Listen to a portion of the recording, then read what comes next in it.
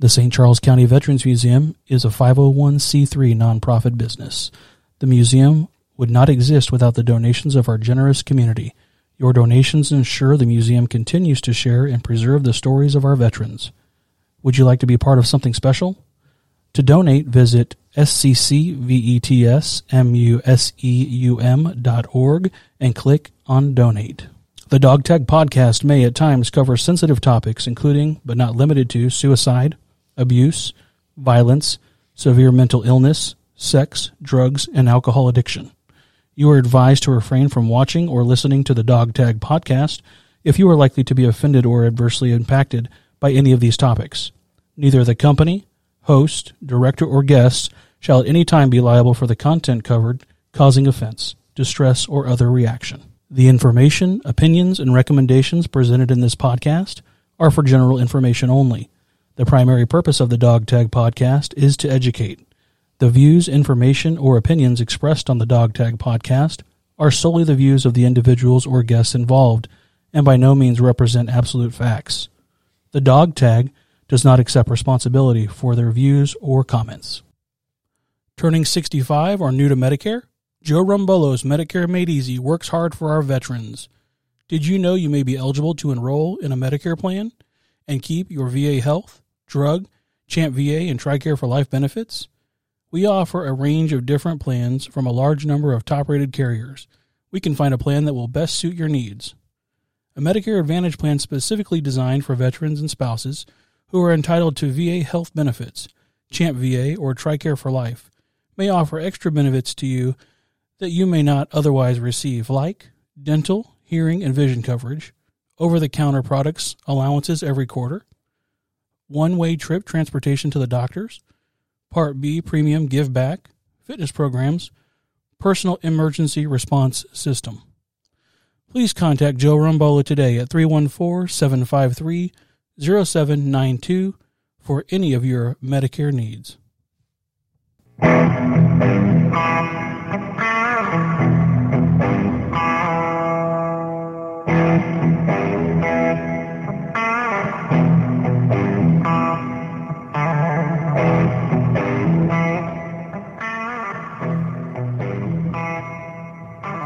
Welcome to the Dog Tag Podcast at the St. Charles County Veterans Museum with your hosts, Jason Galvin and Dominic Masters. Today in studio, we have Corporal Bobby Christopher, United States Marines. Dominic, go ahead and kick us off. Hello, everybody. How you been? It's good to be back. Jason, how are you? I'm doing great, man. How are you? Doing good. Just busy life. You know how it goes. I'm glad to be back at the museum doing our podcast again, though. Absolutely, man. It's going to be another good one. I missed you, man. I know. I missed you too, buddy. Just life is getting, sports are picking back up. But we're going to keep this thing going and on the rails the best we can. Absolutely. Got another good one tonight. Absolutely. Well, kick us off, man. Let us know who we're working with tonight. Our buddy Bobby Christopher. Bobby, how you doing, brother? Hey, doing great, guys. Thanks for having me. Fellow Marine of mine. I met you at the 4th of July parade here in town. And we got to talking a little bit, and it's a good thing you're here because Marine, correct? Yeah. So I served in the Marine Corps from 2002 to 2008. I was a 0352, so I was a tow gunner, anti-tank missile man, and did one deployment in Iraq, 05, and had a great time. Well, let me ask you, Bobby, what the hell made you want to be a United States Marine? Well, if you're gonna join the military, you got to be the best, right? I agree. I wholeheartedly agree with that, but of course I will. So tow gunner? Yeah, tow gunner. What exactly does a tow do for our folks listening that don't know that? So a tow gunner, tow stands for tube launched, optically tracked, wire guided missile system. Okay. So basically it's an anti-tank defense, system. Largely, in combat over in the Middle East, right? You don't see a lot of tanks, at least after the invasion. So they're mainly used for buster bunkers and looking through the thermal sights and trying to see what's going on at night from an overwatch type position. Tows are mounted to vehicles generally, correct? Generally, yeah. They could be ground mounted as well, but typically we always operated mounted on Humvees. Right. When you guys have seen them in movies, you'd probably seen them mounted to vehicles. I've seen most tows in movies and stuff mounted to vehicles. So how does that work? Okay, let me ask you this. What is a TOW missile's effective range? It's funny you asked that. So I was telling somebody the story, I guess a couple days ago, actually. Something along the lines of just being confident with what you tell anybody, right? And Sure. So you'll probably remember when you were, doing your infantry school and they line you up and they ask, specific questions. You got to be confident. But so I was asked that specific question, and today I still don't know the correct answer. But I believe it's 3,666 meters. At least that's the answer I gave them. It's a good number. I mean, but if you said that to me, I'd have to Google it to prove you wrong. So stick with it. It goes a long freaking way. I mean, honestly, the farther your target is away, the easier it is to hit. So if you're shooting something at 500 meters or 1,000 meters out, you have like no time to react, because when you hit the button to fire it, basically you see a white discharge, a puff of smoke, and it takes a second for that to clear up. So you're kind of you got to be there when you hit the button. It's like shooting an old musket. Right, yeah. You have to hold target because you have no idea if that thing actually – I got a quick one. We were training with AT4s, anti-tank, 4th generation, the thing you see, again, in the movies, folks, on the shoulder-mounted single infantry guy shooting it. From my understanding, there are a bunch of different things coming out of that. This could be similar to the TOW, I don't know. But magnesium, I believe, is one of the – not chemical, but agents or something. One of the things that make that boom go boom. Mm-hmm. When you fire this thing, it sounds like it just detonated, right? So it's, again, just like boom, you get this whole thing going. Well, somehow, some way, a piece of some of this came back and cut my face, and I was like, I have got to pick this scab to the point that it scars, because it was going to be the gnarliest scar, just total scar face. I was like, yes, this is. Everybody was like, are you okay? I'm like, I'm fine. This is going to be great. I messed with that scab for weeks and it healed over. I'm like, damn it, I really wanted that scar. It would have been a good story. Well, tell us how you got into that MOS. Yeah, so hang on real quick. Are you a West Coast guy? Yeah, I'm a West Coast guy. Okay, cool. Now I like you even more. Yeah, we had hills, not fleas. Yeah, right. All right, go ahead. Sorry, how'd you get into TOW? Well, so I got into TOW. Long and short version, I guess, is I signed a nasty reservist contract, right? So the one luxury of that is you get to kind of pick your MOS as long as your cutting score meets it, right? As long as you pass high enough on the ASVAB. So I did. I got to pick my MOS within reason. Fortunately for me, I was living in Columbia at the time, so I was going to school when 9/11 happened. And because of 9/11, my roommate and I at the time decided, hey, we're both 19 years old. Let's go serve our country. Let's go fight this thing. So he ended up being motor T, but we went down to the recruiter, I think within 48 hours anyway. Wow. Got into the delayed entry program, and it was kind of all she wrote from there. But yeah, Kansas City, they had a pretty well-known TOW platoon. This was a platoon that, typically when you think reservists and you think what you want, right? I know there's a negative connotation behind that with a lot of those that are on active duty. And, we were a bunch of hard chargers. We had really good leadership.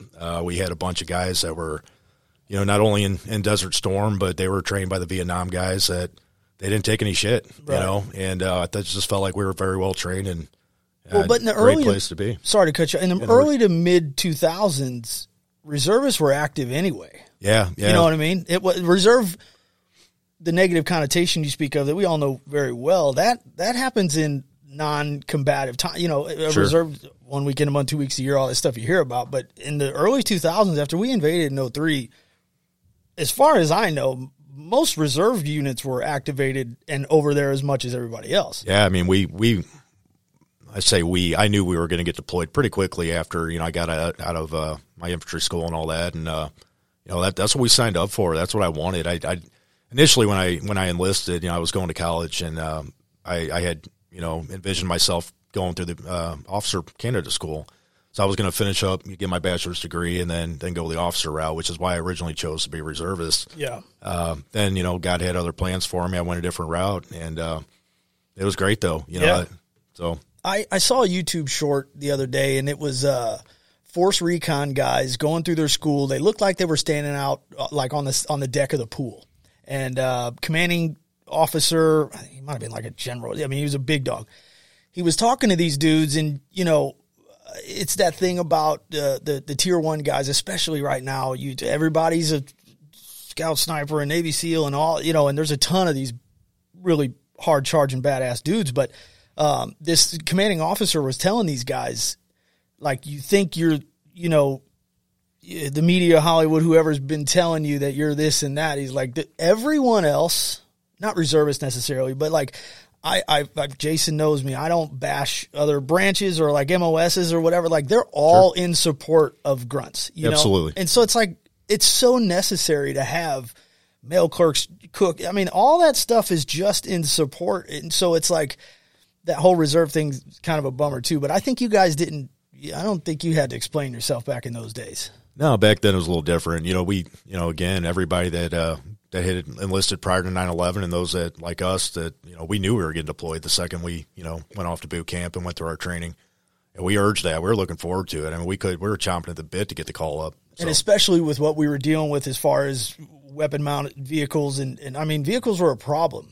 And if we couldn't call for air, we had you guys come up, or Javelin guys or whatever. But Vehicles were an issue because they were out there, and they caused a lot of chaos. So it was good to have you guys over there for sure. What was the training time on learning how to do this, to use these vehicles with these mounted weapons? Yeah, so I mean, it's part of my infantry school at SOS, and collaboratively it was about 13 weeks, I believe. Yeah, we did another 3 months at SOI. Okay, so after or SOI, not SOS. After you get out of boot camp, sometimes you get a leave. Usually, you get 10 days or whatever it was, and then you go back to you're not at MCRD at the airport anymore, but you go up to Camp Pendleton basically, and that's where you do your SOI, school infantry. So you're there for another 3 months. It's not as strict and all that stuff. So, yeah, school's a long thing, and 0311s do one thing. TOWs, mortars, machine gunners, they all have their own. You split up, and then you start working on your craft. So everybody's living at the same place, but you're all doing different things. Yeah, you basically break up every day, go to your own classes, and then you kind of rally up, and you're doing PT and stuff together. You might go out and do like a mini, cat drill or something, but yeah, you're all together, just learn your specific MOS, and everybody's no 311, and then everybody kind of takes that beyond, whether you're a 52 or a 31 or wherever it may be. And then a lot of times when you're done with school infantry, not a lot of times, all the time, when you're done with school infantry, the buses came down for us. I was at Camp Horno at 2-1, right down the road from SOI. So the buses came up from like 2-1 and 1-5. I think they all these units brought like 5 buses per se. And we were standing there and they were like, A through C, get on that bus. B through D, and that's kind of how you got split up. So you could be with guys you went through SOI with. I mean, you're going to go with some of them, but sometimes you get kind of split up, and some dudes will go up to 29 Palms, some dudes will go to Hawaii.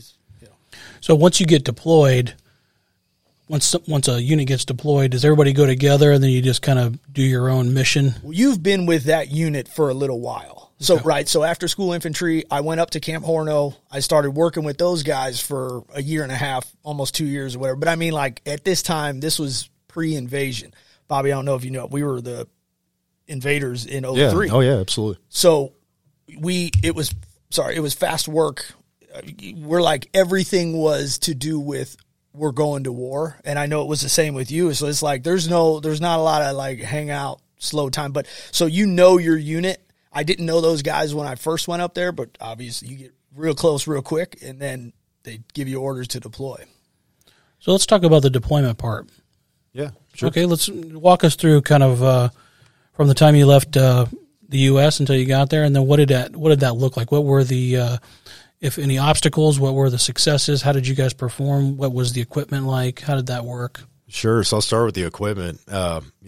The running joke of the Marine Corps, right? You get the Army hand-me-downs, basically, right? From Vietnam, yeah. Yeah, from Vietnam. You talk about the Humvees we had at the time. I started off in a death sled, right, which was a high back with a, I was also a machine gunner, right? So I had a 240 Golf mounted on a pedestal. Basically, I was exposed for the snipers, everybody that wanted to crack at me, right? Now they're in those, like, cocoons of steel. Yeah. It's like, that just looks great. I mean, it's not great, but, like, when we were there were paper doors, right. Yeah. It was ridiculous. So we, backing up a little bit. So with 24th Marine TOWs, we had 4 sections. I was in Section 2, second section. So we ended up deploying with second tanks. So we teamed up with their tank and scout sniper platoon. And also, I'm sorry, it's not Scout Sniper, but they're scouts. So the Tozen Scouts, we were anti-weapon. And so anyway, went over to Lejeune. We did about a 3-month workup with those guys. And I talked about, nasty reservists earlier, and, we got hooked up with second tanks, amazing folks. I talked to, my brothers over there on a monthly basis. But they had deployed about a year prior to us, joining forces with them, and they actually lost their platoon commander due to a mistake that a reservist made. So we came in kind of, again with that negative connotation. And, my platoon sergeant at the time, Staff Sergeant Pollock, still keep up with him, amazing guy. Sure. He was telling me, when they deployed back for Desert Storm, they rolled in reckless abandon style, kicked the windows off the bus, and they let the guys know they were there, and that's essentially what we did. We kind of showed up, let them know that, hey, you might think one thing about us, but I'll tell you what, we're going to end up running the show. And that's what we did. They had some crossover with their ranks and billets, and we came in. My section leader ended up taking one section. We basically got split up into silver and gold is what it was. We had 2 platoons. So they both became platoon leaders. So we had Staff Sergeant Pollock on my side and then Staff Sergeant Ryder on the other side. And quickly they learned that, hey, we knew our shit. Yeah. And so anyway, we ended up deploying over to Fallujah right after Phantom Fury. So right at the end of Phantom Fury, we kind of rolled in and ripped through. So our AO, though, was pretty big. So we were directly working for the battalion. So it was Regimental Command Team 8. So we basically had not only Fallujah itself, but we would go to the outskirts as far as like Abu Ghraib, Zion Market. Let's see what else. Karma was a hot area when we were there. Ramadi a little bit. So all these areas, really, what was happening, right after Phantom Fury and the invasion of that was, all the insurgency kind of went out to rural areas. Mm-hmm. So we're in the rural areas where, typically, at least what I thought of Iraq before I deployed there was it's nothing but desert. It was nothing but that. We're in like fertile valleys with, just different kinds of greenery. Green, yeah. Yeah, lots of different canals and just waterways I never would have envisioned.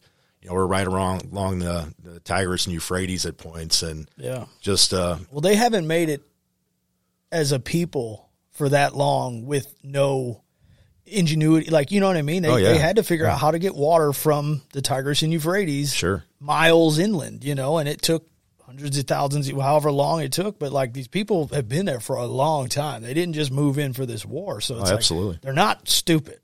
They can't fight like us, but they're not stupid. Yeah, no, they can't fight like us, but they're not stupid. Yeah. Said. So it was neat. I mean, we had a pretty big AO working directly for, the regiment. We, for lack of better terms, we were basically pimped out to anybody that needed us, right? So, hell yeah. So we were always outside the wire. I mean, we might be out for 2-3 week stints at a time, come back for 48 hours, get a hot meal, a shower, that type of thing, and then we're back out, in the streets.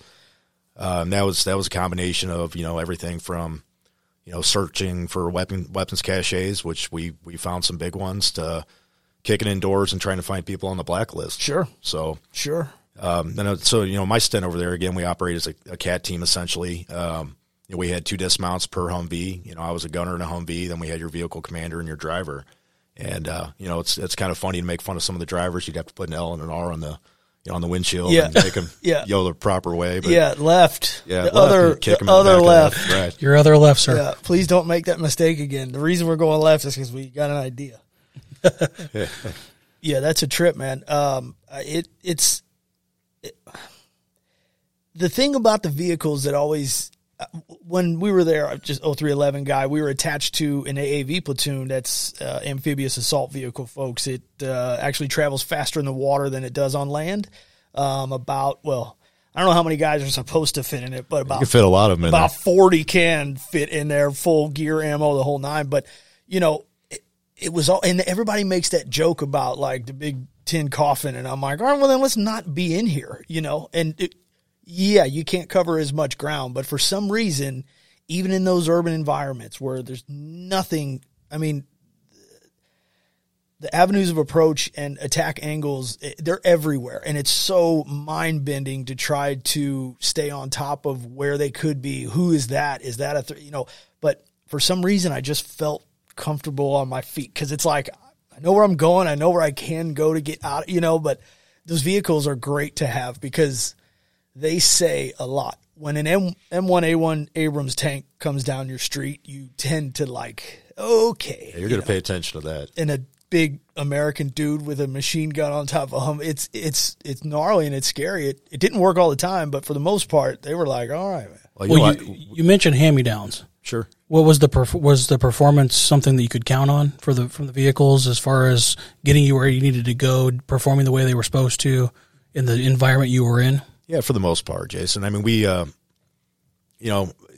kind of worked through these things in progression, right? So I showed up and I had what we call a death sled, but each one of our sections operated with 8 vehicle stints, right? So we had in the middle where I was where the high back was, and that was a recovery vehicle at the time. As we started getting the gear, as other deployment, battalions stuff started ripping out, we started getting our hands on other gear, whether it be like the MAC kit up armor, Humvees, or some of us towards the end of it got the full up armor Humvees. It just gradually got there. It was hard to get that stuff. But yeah, no, I mean, they were reliable for the most part. I mean, we popped tires here and there. The IEDs that would hit us, that was obviously created certain issues for us to deal with. But yeah, for the most part, they were reliable. Well, Jay, to hit on that a little more, we don't have a choice. This is what we have. We will make it work. So like weapons maintenance, we didn't even fire today. No one dropped, I'm talking training. No one dropped a rifle in the dirt. It's not raining. What do we need to do? We do that maintenance on every single solitary piece of equipment because we will not get more. Gotcha. Like it's going to be, it's a problem if we lose something. Accountability, everything. That is everything. What we have is what we're going to war with. If we can't depend on this stuff. So if it's a Humvee problem, we might be able to get parts, but this is the basic skeleton, chassis, motor, drivetrain that we have. So you learn real quick to take care of what you got. Make it work and take care of it because this is what, can you depend on this thing? Well, you better figure out how to, right? So it's like, all right, sorry, you got a canteen from Vietnam. Does it hold water? Good, then that's yours. Go. And yeah, absolutely. You learn to deal with it, and we do take a sense of pride in that. And it's like, sure. That's part of our thing. We learn how to be the baddest people on the planet with less. I kind of took pride in that, though. Absolutely. I mean, we were out there wearing, the old camo, old school, the old cami flax, and yeah. All the stuff that most people didn't want to get caught dead in. We're out there shooting musket M16s where everybody's got M4s, and it just. Have you seen the stuff now? It's crazy. It's wild. I'm like, dude, I had like old school jungle boots, desert color, but like old school. They're here at the museum somewhere. Old school jungle boots and stuff. It's like. Well, now our guys are out there qualifying with ACOGs. Yeah, yeah. I mean, it's dope. It's awesome. I can't say I'm not a little jealous, but I'm jealous. But that's the way it goes, But yeah, we that's a big source of pride for us is that we can do without. So you guys were busy, weeks at a time, only getting a couple of days rest, or time back at the within the wire. What kind of obstacles did you guys face while you were out for weeks at a time, and how did you guys overcome? What was some high level obstacles that you were able to overcome? Yeah, so for me, I mean, sleep deprivation was huge for us, right? And especially as a gunner of a Humvee. I mean, you are the one solely responsible for keeping, the dismounts in that vehicle. They may be taking a nap, right? But you're responsible for keeping them alive. And that's what the pressure you feel, right? You don't really worry about yourself, but you worry about letting down, the men and women around you, and in this case, all men. But that was my number one obstacle was, making sure that, I'm awake enough to do the mission. How's that going 20 years later? It's a little harder to stay awake anymore. Yeah, I'm getting older, and I didn't mean to cut you off. Go ahead. No, you're good. You're man. ripping. So that was one. Another one. Again, the waterways we talked about. Those created a number of challenges that I never would have anticipated. One, you're cut off from certain, egress points or ways to get away from issues if you need to find a path away. Right. There's only certain ways you can go, but. Also, a lot of these alleyways that ran between the canals were basically wide enough for a Humvee. Maybe wide enough, right? Yeah. So we actually back when I had the high backs, this would have been, I guess, the first 3 months of my deployment. We had a driver that happened to be opening an MRE while he was driving, and he rolled us right into a canal. And luckily, thank God, the water in there was only like 5 foot. Right. But we completely slipped in, and we had a team of snipers with us, and we were actively going to drop off and hide. And something that, I'd say most people don't know about, snipers in the Marine Corps is that they buy a lot of this gear themselves. All these high-tech scopes that are out there and everything else that they have, they're paying out their hard-earned money for this stuff. So they're concerned, one, they've got equipment, like we talked about with Dominic, that you're dependent on your gear. So now if you got a scope that's not going to work or your sights that aren't right, now you got problems. So we had to work through that. We ended up, recovery Abrams came over with the crane and yanked us out of there. And, no problem. Yeah, hooked the winch up and just yanked us right out. Yeah. And back on the road we went. Yeah. So. And that's got to be one of the I think like one of the tools that you take throughout the rest of your life with you is plan A through like just go all the way to Z, because it will not go down the way we have this thing planned. I guarantee it's not going to go. We're not just going to hang a left here, and come back home. It's not going to happen. So knowing that, and then what do you do when you get there? And dude was hungry. I get it. But he went into a canal. What do we do now? We got to set up defense because they know we're here. They know we're pinned down. They know we're not going anywhere. That was it too. So the specific area we were in, we were just outside of Karma, which at the time Karma was a hotbed for, a lot of the insurgency that moved out of Fallujah. So what we had found out is we're searching for these specific, terrorists on a list, is that they would hide, amongst their people with their sheiks, and they were heavily protected, right? So not only they see you coming a mile away, but if you had a problem, they know you're there, and that's the ideal time for them to ambush you, And so you set up a cordon, you protect yourself as best you can, but you're waiting for a mortar to come in or whatever it may be. It's much like you see on TV in prison, right? With the corrections officers, those inmates are there for 24 hours a day, watching everything. They have nothing better to do than pay attention to us. We're generally, as far as Marines, we can be swift, silent, deadly. That's one of our things. But generally, we make a little bit more noise than that, especially in vehicles. A tank is a jet engine. I mean, it's ridiculous how. So they're just watching us, and they all look like civilians at a distance. When they're not holding a rifle or shooting at you, you just don't know. They don't go into uniform or a dude doesn't have a orange hat on going, I'm here to fight you. That's not how it works. As a matter of fact, they stay incognito as possible. So they're just watching. And again, you being a vehicle guy, you know better. Anyway, taking the same route more than once, every few weeks, I mean, it's all dangerous. Yeah, you couldn't give them patterns, and we came in with the mindset, and this was, taught to us by those that just came back, and we were kind of ripping through before we deployed. And, they said, hey, look, here's how it is in theater right now. You show up, you need to be aggressive. You need to be a reckless abandon when you show up, and they tend not to mess with you if you're overly aggressive. So our platoon came in with that mindset, is we're going to come in, we're not going to ask questions, we're going to be aggressive, and we're going to let them know we're here. Yeah. The hearts and minds thing was really hard for me because we went in, rules of engagement were very different until the media showed up. Yeah, absolutely. Media shows up, and now we're doing this hearts and minds campaign, and I'm like, wait a minute. From day one in boot camp, Bobby, kill. I mean, and I know it's they're not training us to want to kill everything, but it's like that ferocity and that aggression is what the Marine Corps is, and so for them to tell you to turn it off, it's like I don't want to. I don't think that's going to fare well for us. And how does that conflict go inside of you for? You're here and going in full blast, right? And then you get this message of hearts and minds. Like, how do you manage that internal conflict if there is any? Well, imagine this for me. I'll let you go. It's called shock and awe. Shock and awe doesn't mean shaking hands, right? Well, you don't shake their hands anyways. But you go from shock and awe to hearts and minds. I only know one gear. I mean, I'm not saying you make decisions based on, those are children that. Most of them, and this goes way into it, and I won't go there, but to have to downshift and start being just polite and stuff with people, it's like, because that has proven us wrong so many times. No, they're good. That house over there is good. We know them. They work for so-and-so. They've given us information on so-and-so. The next day, everybody's gone, and they've either let people in their home to hit us or they start hitting us themselves. So it's like I had a hard time letting my guard down. No, I struggled with that too. So I mean, really, the hearts and minds position came over about 3-4 months into my deployment. So when we got there, we were told, hey, look, you see them digging on the side of the road, Sure. you know what to do, right? Yeah.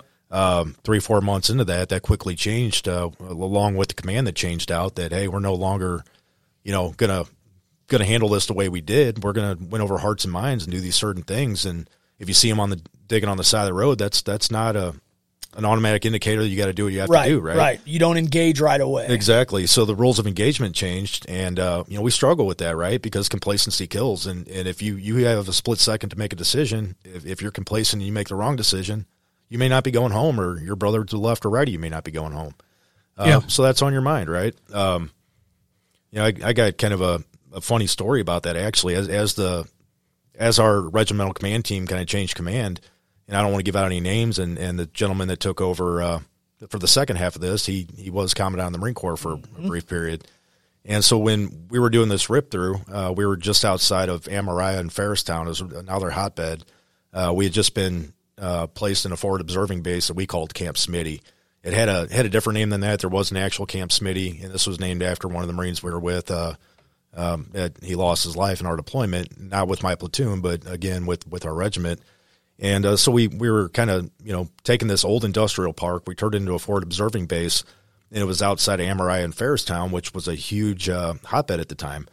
So we went into Ferristown, and this was a day after one of our guys got hit with an IED. So we're fired up and we're ready to go after this village, essentially, because we knew where it came from. We had the intel. We knew what was going on, and so I probably shouldn't be saying this, but we basically funhoused this whole town, right? So by funhouse, I mean there's quick shops and things of that nature that we knew they were bad people, right? We found pressure switches in there. We found all kinds of IED making devices. We found all kinds of RPKs, RPGs. I mean, you name it, they had it. So we just funhoused it. We took semi trucks and drove it in their electrical poles. We took their cars and just demo derbied them, and we flexi cuff. If you don't know what that is, basically just zip tie, handcuffs. So at the time, we had probably 30 detainees kind of rounded up. We brought 2 tanks up with HE rounds. We're ready to blow these buildings up. Mm-hmm. And as we're doing that, randomly, we see a 3-vehicle convoy come up, and it was the new regimental commander happened to be taken over. And so he actually put us on a 2-week base restriction because he said we were too aggressive for war. Mm. And that was the hearts and minds part of this. Now, keep in mind, you had a brother that damn near lost his life the day prior to that in that same area where you talk about kids. They had kids wheel out tires in front of the first vehicle. He was the first vehicle of 8. So as they were pulling into the same area that we, quote-unquote funhouse, they laid these tires down. And as soon as they laid the tires down, that was a trigger for the trigger man, call up the cell phone or, whatever detonator he was using, a garage remote or whatever it may be. And, one of our Marines dang near lost their life that day. So in memory of his name, we went back and we were going to get our point across. Mm-hmm. And so to be reprimanded for that and be sent straight back, not just to the forward observing base. We went back to Camp Smitty for about 24 hours. They quickly shipped us back over to Camp Fallujah, and there we sat for 2 weeks so we could calm down a little bit. Learn your lesson. It's like, no, I haven't learned anything by this punishment. I'm still going to go in with the same, or you can send me home. That's it. Right. I'm not going to go home in a box. So let's go play. This is my job. Now, what was the decision-making process for that guy to change the way you guys were operating? I mean, was it something that he was instructed on? Yeah. Yeah, it's political. It's here's your orders. You're going to go over, and now that we've got Iraq in a position where it's at, and we're going to try to impose democracy on them and get things established and start rebuilding. Now we want to ensure that everybody's kind of coming to our side, right? So it became just very political at that point. And the gentleman he spoke of before, which we won't name, was very much the opposite. Absolutely. We were still old school Marine Corps at that time, so things were different. Yeah, it's got to be tough to have all that training, have one way of doing things and then having to switch all of a sudden. That's going to be very tough. But you know where it's coming from, which makes it worse. Because it's like you guys haven't been here. You people in that office that are making these calls, you're not here. You're not seeing what's going on. And the media twisted and trashed everything we were doing. It's whatever. We won't go there. But it's like you guys you're not here. Come here and then tell me to calm down. because you don't know what this feels like. You don't know what it smells like. You don't know what it is. You don't know that these people are all non-combatants, because they're not. Anyone can be changed on a daily basis. Dude was cool yesterday. Today he's digging holes. Yeah, but $30 is $30. $30 is $30 to poor people. Forget it. So it's like you guys making these calls on us. We're the ones down here dying for this thing, and it is tough to readjust. I just didn't. Yeah. One of the most rewarding things to me, though, even in that same area that we funhoused, right? I probably shouldn't say that term, but that's just what we knew it as. You know, we had residents there that, you know, and Dominic, you could probably speak to this, but you know, you think everybody hates you. These guys and girls didn't. We sat in a driveway. I loosely call it a driveway, but I'm basically in front of this residence, you know, shortly after this IED blast. And next thing I know, you know, we think we're getting ambushed, and they're bringing us their best chicken that they cleaned up and brought us as a meal. You know, they're bringing us tea, and they're bringing us things to thank us and encourage us for being there. You know, whether nobody wanted us there, but they didn't want the bath regime there either, and they were thankful that we're getting them away from that bath system that they've been indoctrinated to their whole life. Yeah, we had an 80-something-year-old man. Our translator told us he's been waiting most of his life to see us because of what Saddam was doing to these people, and just he knew, because he had obviously way older than Saddam, so he had come from a time when it wasn't always this way, and then now, like, whatever 3/4 of his life has been changed into this ridiculous thing that Saddam was doing. And so that was one of the ones where I was kind of like, wait a minute, I thought they wanted us all either to translate or, you know, to become them or die. And this guy very much wasn't. And we ran into a lot of that too, you know. So we found out most of what we were, you know, fighting over there weren't Iraqis. They were, you know, they were Syrian, they were Iranian, they were whatever, but mostly they weren't Iraqi. Yeah. Not everyone was, for sure. And so how long were you deployed over in that area? We did about 9.5, 10 months collectively on the deployment, but in that area specifically about 2 months. Okay. Fallujah was where 2-1 went over there and got hit pretty hard. It did. So yeah, that was a rough place to be, man. There's a part of me, like I've said to you before and on this podcast, that I still feel like I could have done something, and I know for a fact, I've talked to the guys, like there's nothing I could have done, and I would not be sitting here talking to you right now. So for that, I'm very grateful. But there's always that thing where it's like, God damn, you know, but from these guys that I trust very well, some of my personal heroes are like, trust me, you're better off not being there. You know, as a civilian, and just the only way I get stories is by hearing them, right? And a lot of it's on YouTube or documentaries, or from talking to people like you guys. You know, some of the sentiment is vastly different. Some is, it's exactly what I thought it was going to be.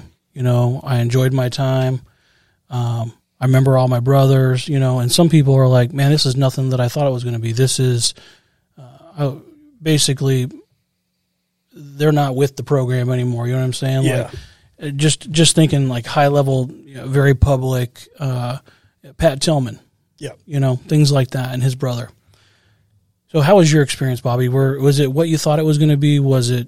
Is your thoughts altered on the experience itself? Not your service, not fighting for your country, but your experience in the thick of it. Yeah, I mean, it was vastly different than I expected, to be honest with you. You know, the media paints a big picture of what we see and think daily, right? Whatever that may be. So even being in the Marine Corps at the time, you know, even talking to, you know, occasionally the Marines that would come back that I knew, or whatever the case was, you know, I always envisioned, you know, hey, I'm driving around basically Fallujah, taking pop shots, getting in firefights all the time. That wasn't the case at all for us. You know, when we deployed, yeah, we got shot at, a lot of mortar fire, a lot of IEDs. For the most part, I should say, I mean, we were basically the bait. You know, we were just driving around waiting for somebody to ambush us or set off an IED. Vastly different than what I expected. But then after kind of getting into it and getting established for the first couple months, and you start kind of getting used to mortar fire and things like that, it's weird, isn't it? You know, you just form this brotherhood I guess you already had. But yeah, I mean, as far as that piece of it, you know, that'll stick with me forever. I mean, I think that's the one thing that I miss the most, is the camaraderie and the brotherhood. You know, there's Marines that I talk to today. You know, I might talk to them once every 3 years, and you're picking up like you just talked to the guy yesterday or 10 minutes ago. Yeah. And so that's the coolest part about it for me. For sure. But just going back and looking at what we did and how we did it, I'll to be honest with you, I can go back and make a case either way, whether we should have been there or not. Now I know the good things we did there, and I'm proud and damn proud of those things. I know we helped a ton of people. So from that end of it, I'm extremely proud to have a part in that. On the backside of that, there's reasons I joined the Marine Corps in the first place that, some of that stuff leaves me with doubt of, the reason I got into the Marine Corps might not have been the reason I thought I got into the Marine Corps, if that makes sense. Absolutely. So, there's things out there that, as you dive into this, and as Dominic mentioned with the political side, that's the stuff I didn't like about it, right? I mean, you're out there with your brothers and sisters and you're eating the dirt and you're doing these things, just to take orders from somebody that's never been there and they're making money in the deal somehow, right? And, I shouldn't put it that way, but that's really a lot of what it was, down to, right? Yeah. So what I'm hearing is the story is the brotherhood. Always. Is the camaraderie, is the getting each other's back and staying there forever. Yeah. Well, you have to. We came up with a thing when we were in Kuwait, right? So I was 19, 20. I know nothing about politics. I still don't to this day. Some of these guys were very much into it. We had to come to an agreement, no politics and no religion on this one, because that is going to split us. It's going to divide somewhere. If I know you're a red guy and I'm a blue guy, I'm not saying that anyone would ever not do their job for you. But so we left that in Kuwait. It was like very early into Kuwait. We were just like, nope, no talk of it, no nothing. This is what we're here for. So, and I've said this too, and Bobby, you've got your friends from here that are great people, and you love them, and you're going to know them the rest of your life, and they'll come help you out anytime. But it's just a little bit, it's a little bit more severe when you're talking about your Marine brothers. I can make calls, and these dudes will come across this country and help me right now. Yeah, and that's a special thing, man. And I've met a lot of people, been around the world, and I have never come across that since. Yeah, that's what I try to get my wife to understand too, right? I mean, if I had a Marine call me up I wouldn't even have to know them. But if I knew a Marine that needed help or they needed a place to stay, my house is open to you. Yeah. And my wife would say, well, why are you going to let somebody in that we don't know, or maybe you do know and you haven't seen in 20 years? That's my brother. Yeah, trust me. They're going to sleep here. Yeah, he's fine. Yeah. He's fine. We've been in the worst of the worst together. Well, not the worst of the worst, but in our lives, the worst of some of the worst, and made it through that, so he'll be okay. He can sleep in the dirt. He doesn't need a bed. Nothing fancy. The creek back there is fine with him. Don't worry about it. Give him a whoopee and he's fine. Well, anything else you want to mention about that before we turn a corner? No, let's turn the corner. Okay, let's turn the corner. All right, Bobby, so let's talk more about the museum now. Let's turn a corner and talk about the museum and your role at the museum and what our outlook is going forward for the future of the museum. So kind of go ahead and introduce what you do for the museum, and then we'll go from there. Yeah, so I actually just got introduced to the museum about 2 years ago. A coworker of mine who's a councilman in O'Fallon was telling me about all the things the city of O'Fallon has done for the current museum and things that they may be looking to do in the future. And so he recommended that I come up here and meet with Jim Higgins, who wanted to assemble a board and kind of put systems in place and come up with a plan on how we've outgrown where we're currently at. How can we generate funds to move to a new facility? So I talked to Jim, and again, I had no idea this place existed, even though I drive by it, probably 20 times a day. That's probably a little heavy, but regardless, I walked through, and Jim gave me the tour, and I'm hearing the stories. I'm getting all the feels of, trying to envision my grandpa in the Korean War, and then I'm looking at guys that wearing the same, battle uniform I wore, and you get all these feelings, right? And it's a message that hit close to home that, I want to make sure our veteran stories are told. So as a result, I ended up becoming a board member, and Jim ended up stepping away from the board, which by default made me the board president, which is where I currently sit, and happy to be sitting there. So we've had a hard job as a board, a first-time newly formed board, made up of people from all different walks of life. We've got attorneys, we've got insurance salesmen, we've got, chiropractors. We've just a wide range, a motley crew of folks, and some veterans, some non-veterans. And so anyway, we all share this mission of making sure our veteran stories are told. And the city of O'Fallon has been gracious enough to give us a premier, couple acres right in front of the Justice Center off Bryan Road. So for those of you not listening or not from the area, I should say, Interstate 70, Highway 70, and Bryan Road is a heavily populated intersection, and that's right where this prime property sits. So we're coming up with ways to generate funds to build a new museum, one that keeps the tradition and virtues that we carry at the St. Charles County Veterans Museum, and we rebranded this to Mid-America Veterans Museum. And our plan behind this is to make sure every veteran story is told and that our name is widespread across the Midwest. I didn't know this until I joined the board, but there's more veterans per capita in Missouri than any other state. Is that right? That's wow, right. I did not know that. Us Midwest boys. Yeah, we like to fight. We got to go get it. So it's, Country boy can't survive. Yeah. Yeah. I didn't know you were El Presidente. El Presidente. Congratulations. Yeah, it's, one, I've never been on a board. I didn't know. So two, and then becoming, Yeah. default president of the board, which I love. I say default and kind of jokingly, but Right. But Lori Stock, I know you guys are familiar with her. Oh, yeah. She's vice president. She Yeah. does an amazing job. Yeah. So, She doesn't mess around either. No, she picks up my baggage. Yeah. And again, another trait, sometimes you don't know whether this is Iraq, whether this is on the board at a museum. Sometimes you don't know what might be put into your lap, and you got to be ready to stand up and take charge of that thing and go, okay, now how can I do the best that I can do with this new thing that I know not a whole bunch about? And so that's another thing that I know. I'm sure Bobby's had this. You have a work ethic and a set of like morals and things that you're just born with, right? But some people would be very intimidated by that kind of pressure and responsibility. And I think people in every branch and non-military, there's special people that can step up and do stuff like that and make it happen. So Yeah, good on you. Neat about our board, all walks of life, but everybody's in this for the right reason. We went through a few people. It just didn't work out, and it wasn't. I'm not shaming them in any way. It just wasn't the right fit. Maybe it wasn't the right time in their life to do it. Right. And I question that too. I've got 3 kids at home. I'm busy at work. I don't really have the time, but it means a lot to me. Mission accomplishment means a lot to me. Yeah. And everybody brings their own assets, but for me in my real world, I work construction. I handle operations for a commercial general contractor. And I thought at minimum, I can at least help with the bones of the building and how that structure works. And Which is huge. yeah. If you're going to build a new building, let's VE it out. Let's make sure we know we're getting the bang for the buck and, Right. and know what we're going to do is going to be the right way and it's going to have longevity.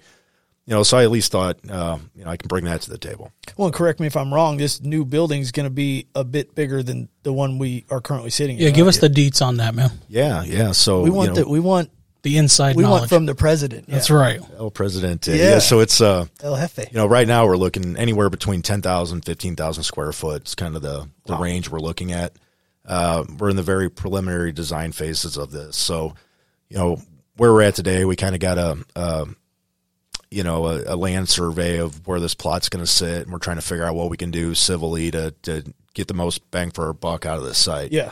But there's things that we want to bring to the community. We want this to be a place that not only veterans can go and kind of reflect and deal with PTSD with different resources to improve our lives, but also so those in our community understand really what we're about, right? Yeah. We want kids to be able to come on field trips and love sit that down part.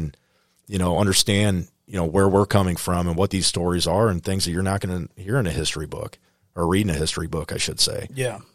We want this to be a place where different groups that are making a difference, like the Boy Scouts, junior Marines, whatever it may be, can come utilize the space, have an area for them. We want an area like we have here currently with a garden outside where some veterans may not want to come in here and experience what we have here, but if you have an area that they can go to and just be quiet and seek refuge, for a lot of times you might find them here in the middle of the night in the garden, just sitting on a bench reflecting and It's quiet. and thinking, Yeah. just reminiscing or whatever it may be to help heal them. And that's what we're about. We want to be able to offer a wide range of resources to whoever needs it. Podcast studio. Podcast studio. Yeah, podcast studio would be great. Since we got you here, let's get to it. No, we were talking about that though, and I think it'd be awesome to, kind of have glass and let people see this thing and just have people come in and say, hey, I just think it would be really cool. But the kids thing, I think Lori was the last person I was talking to about the field trips and stuff. And my kids are junior high, be going into high school here. But there's so much for kids to do here. My kids have loved coming here for years. And with a building that big and all the new stuff, I think that's a really good idea to get the kids involved too. Now, when you cast a vision that big, 15,000 square feet, new build, moving stuff around, inevitably there's a cost to it. There's a labor of love cost, and then there's an actual cost. Absolutely. And as many people might not know, even though branding changed or changing, with the name St. Charles County Veterans Museum, many people thought that the county was funding this. And that's just correct. Not true. That's not true. Yeah, we are a non-for-profit, and that was the stigmatization that came with it, right? Was that you're a public entity, and therefore, we're funded by O'Fallon or the St. Charles County directly, and it's not the case. No, every dollar that comes through here is either corporately donated to us or just men and women throughout the area that want to contribute and donate to this cause, and every penny, every dollar is cared for and appreciated. And when you talk about, sometimes people get kind of skittish when you talk about money, but money is what drives results, especially in this type of environment. What is the initial thought or cost of what the vision layout would be? Yeah, so I've been doing cost analysis on this just based on like projects we built, and you try to put the inflation in that, which is harder to do now than ever because material. It fluctuates so much. It used to be a little easier to put tabs on, but I basically calculated this at $500 a square foot. Kind of on average, could be a little north of that, but we're looking at $8 million minimum that we need to come up with. Yeah, and we've got a lot of irons in the fire.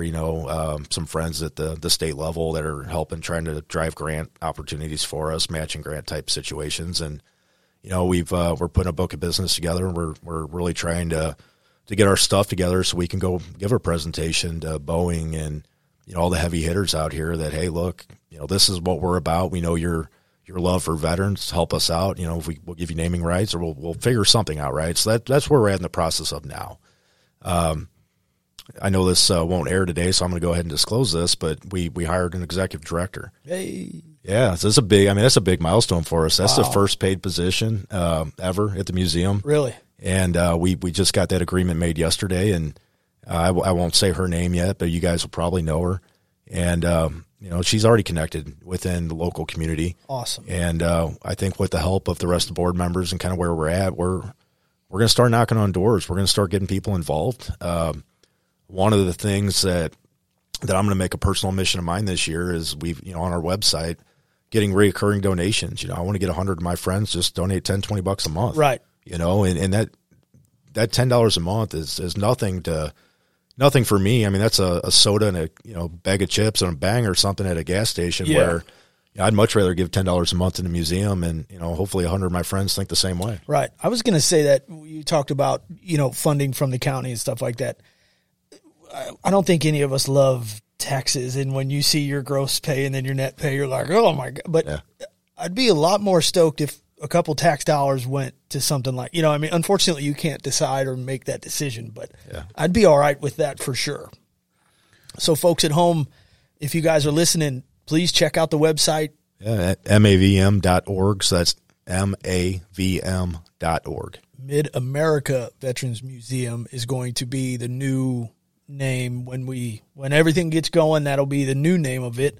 And I'm guessing when you go there, there is a tab to donate. There is, yeah. There's a tab there at the top right of the page, or at least last time I was on there, top right of the page.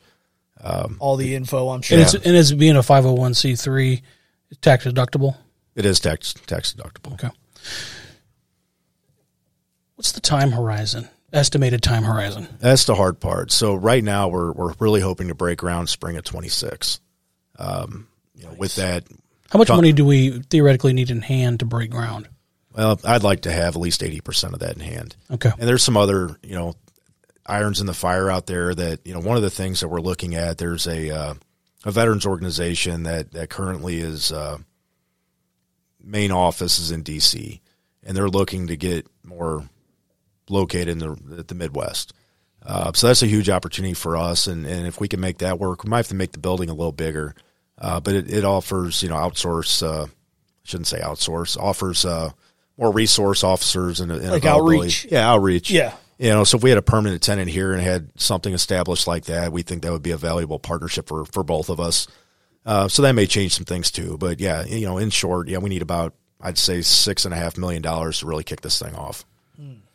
Where are we to date, if you have a number? Well, so we just had our first fundraiser was in November of 23, which is our inaugural gala. We raised about $120,000 there. We're up to about $140,000 ish currently. So again, that's just a drop in the bucket for what we're after. Buy a couple 2x4s with that these days. days. Yeah, that's it, right? A sheet of plywood. Yeah.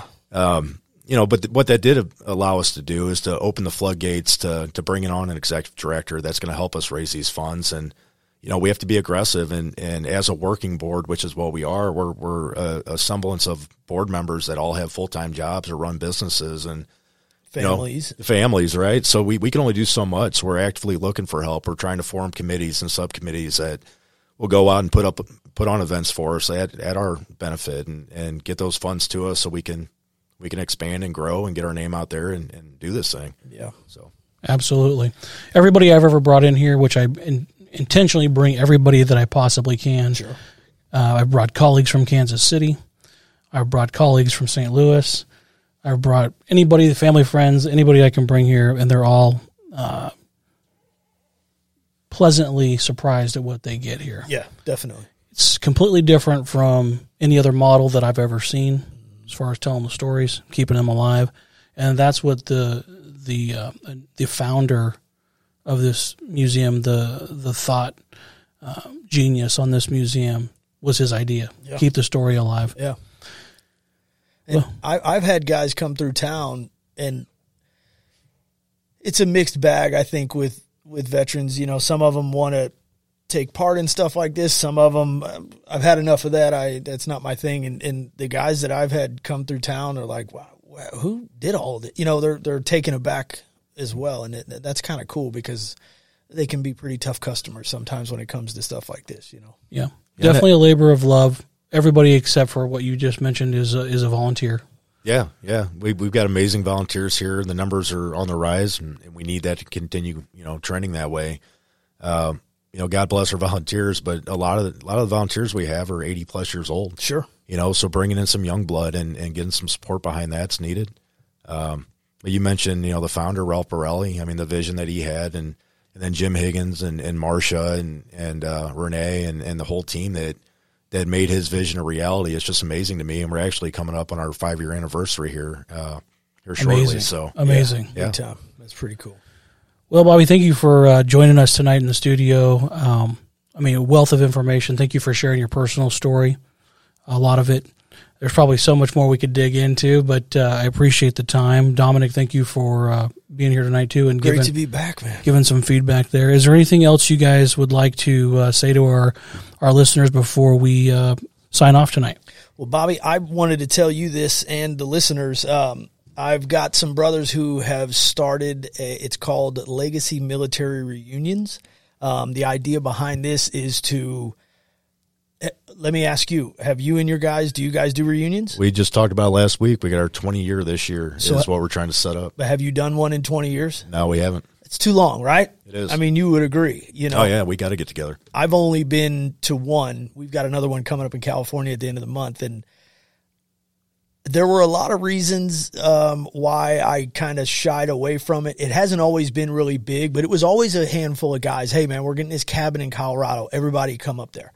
And it's just it's a whole story as everybody has, But the last one I went to, it was a game changer for me for sure. To see these guys and to get to talk to them, and it was a powerful, sad super happy. And I mean, like you said, when we catch up, you haven't missed a beat, even though we're all old and like dads now and stuff, you know. Yeah.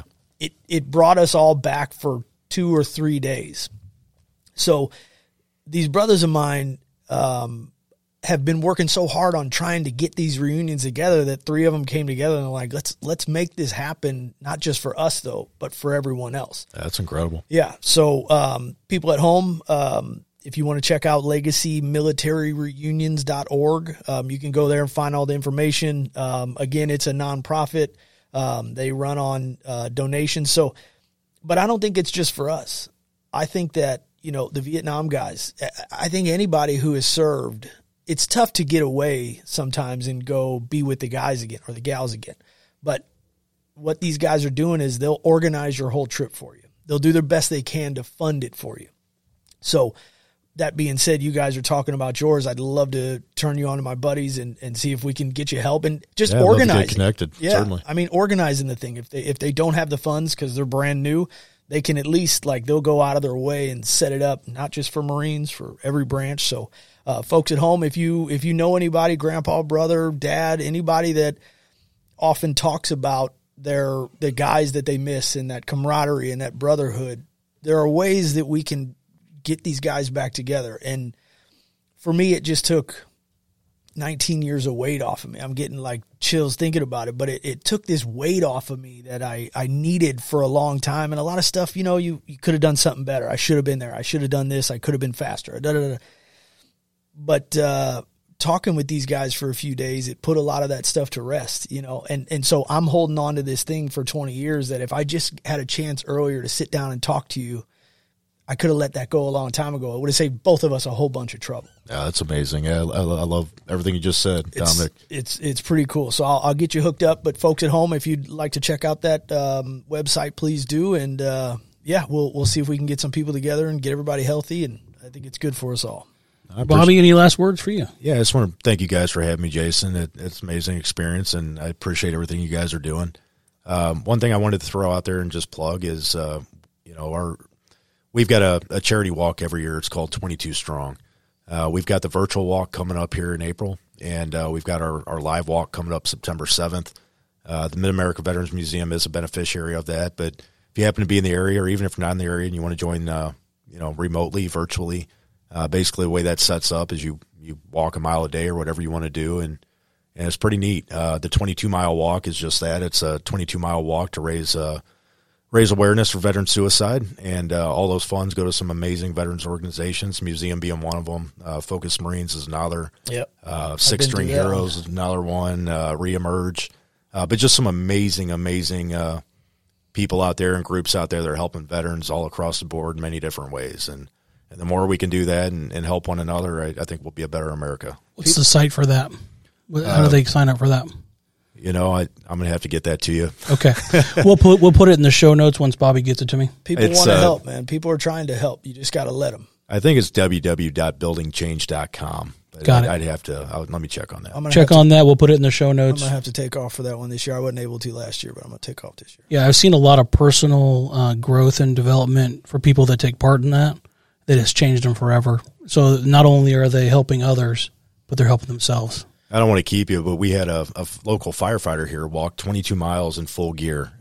Amazing person. Stud. He's a stud. We call I know him personally. Yeah, I do too. We call him Cherry Limeade in the F3 world. And he's putting together a book called Notes from Dad, and I'm going to write a chapter of that. And we had a meeting last night on that as well, and I'm super excited about it. Wow, that sounds cool. Yeah, it's going to be neat. Yeah, and you know, walking 22 miles in and of itself, and folks, you're not forced to walk the 22, but like that'll change your stuff up for sure. So much less walking with all these people, and you got 22 miles to walk. It takes a few hours, so you can get some really good stories and feedback, and you know, find out some pretty cool stuugh about some pretty cool people. You can. It's a great experience. I urge everybody to do it, and you know, again, no shame if you walk 1 mile or 3 or whatever it may be. It's not the point. Yeah, it's not the point of how far you walk, but yeah, it's a great experience. Good deal.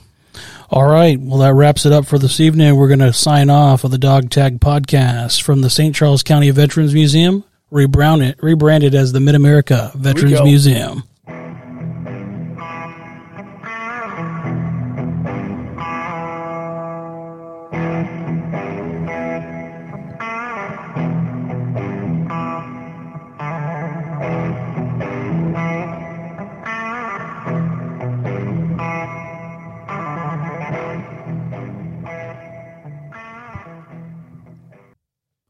Turning 65 or new to Medicare? Joe Rumbolo's Medicare Made Easy works hard for our veterans. Did you know you may be eligible to enroll in a Medicare plan and keep your VA health, drug, Champ VA, and TRICARE for Life benefits? We offer a range of different plans from a large number of top-rated carriers. We can find a plan that will best suit your needs. A Medicare Advantage plan specifically designed for veterans and spouses who are entitled to VA health benefits, Champ VA, or TRICARE for Life, may offer extra benefits to you that you may not otherwise receive, like dental, hearing, and vision coverage, over-the-counter products allowances every quarter, one-way trip transportation to the doctors, Part B premium give back, fitness programs, personal emergency response system. Please contact Joe Rumbolo today at 314-753-0792 for any of your Medicare needs. The Dog Tag is brought to you by the St. Charles County Veterans Museum. The museum is a 501c3 nonprofit business. Do you like our podcast? With your support, we'll continue to bring you great programming. If you'd like to donate, go to sccvetsmuseum.org and click on Donate.